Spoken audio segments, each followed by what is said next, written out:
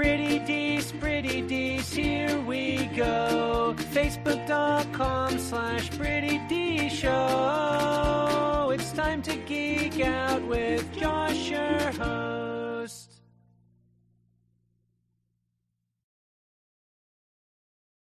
What's up, everybody? I'm Josh Meek, the Uber Geek. Welcome to Pretty Dees, your daily entertainment and pop culture show. Today on the show, we're going to jump into the world of video games and talk about toxicity in video games. I'm sure that most of you out there who have played games online have run into jerks online, and sometimes it can be so bad that it makes you not want to play the game anymore. That sort of toxicity and negative mentality and, fighting the new people and hurling like profanities and slurs can really just drive you away from an online game entirely. And of course, the companies that run these games don't want you to feel that way. They don't want to drive away their good players with some of their worst players in their games. So lots of companies have tried to solve this. They've issued bans. They've tried to come up with individual ways to handle the situation of toxic players. And now, through something called the Fair Play Alliance, 30 companies related to gaming are teaming up to fight toxic gaming behavior head on. And these are some big names in gaming. Companies like Riot, Blizzard, Twitch, Epic, and many, many others. And this all kicked off at the Game Developers Conference. There was a full kind of day-long summit about the Fair Play Alliance. Basically, what the Fair Play Alliance is going to do is share research and knowledge and just general lessons learned about how to moderate your game communities and how to deal with these toxic players, and in general, ways to cut down on this type of disruptive behavior where certain players can make the games worse for other players. And, Riot is on the forefront of having to moderate their game League of Legends, and they are kind of also at the forefront of this Fair Play Alliance, and they will admit that they've made some mistakes in how to deal with the community around League of Legends. But now they want to work together with other companies and kind of figure out better ways to handle this type of moderation. And this is just getting started right now. So they don't have a lot to show for the Fair Play Alliance currently, but they have a lot of kind of lofty plans. And right now we're just kind of solidifying all of their shared resources, figuring out how these companies are going to work together. And then in the future, have a place basically where you will have kind of resources to reach out to, each individual company will, to have experts for how to deal with abuse or harassment related issues.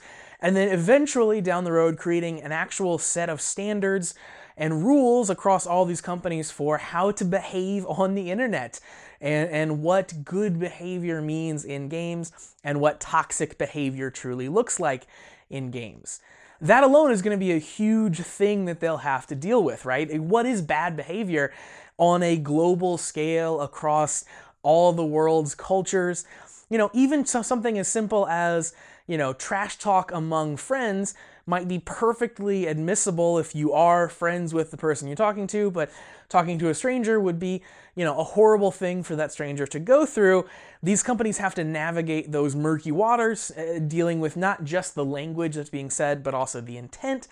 It's a much bigger issue than it maybe initially seems at first.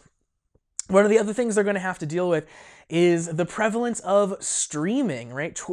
Twitch is in this Fair Play Alliance right now, and streaming games and streamers themselves have become, according to the Fair Play Alliance, kind of ambassadors of culture, both for the games that they're streaming and also just online life as a whole. So many kids and young adults are tuning in to streamers and kind of modeling their behavior after streamers. They're seeing the ways that streamers interact with other players in their games, and then those people are taking those behaviors into their other games that they're playing on their own. So really what streamers are doing is informing an entire online community. And Riot has dealt with toxic players that are also massive streamers in the past. Look at guys like Tyler1, who got banned from League of Legends and then finally got unbanned, came back to this roaring success on Twitch, and is kind of still a bit of a toxic player, or kind of has been, maybe isn't completely reformed.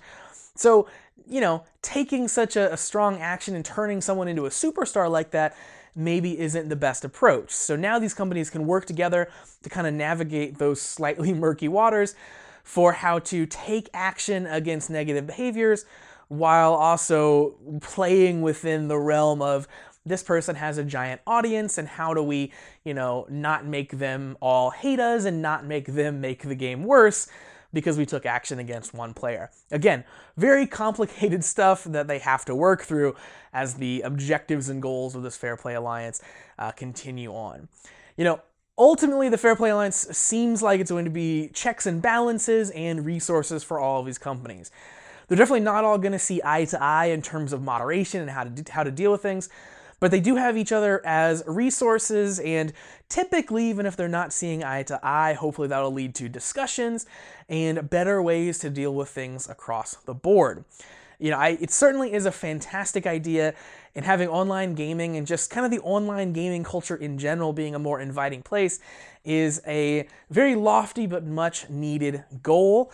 So definitely props to all of these companies for realizing that this is an issue and working to resolve it.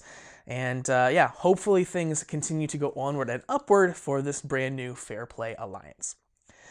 So that's going to do it for Pretty Dece for today. Thank you very much for joining me on the show. Make sure that you like Pretty Dece on Facebook, facebook.com/PrettyDeceShow. Follow me on Twitter @PrettyDeceShow and visit PrettyDeceShow.com. I'll be back tomorrow for another daily episode. In the meantime, hit that subscribe button onto the YouTube channel, on the podcast, and inside the Anchor app so you never miss any of the content.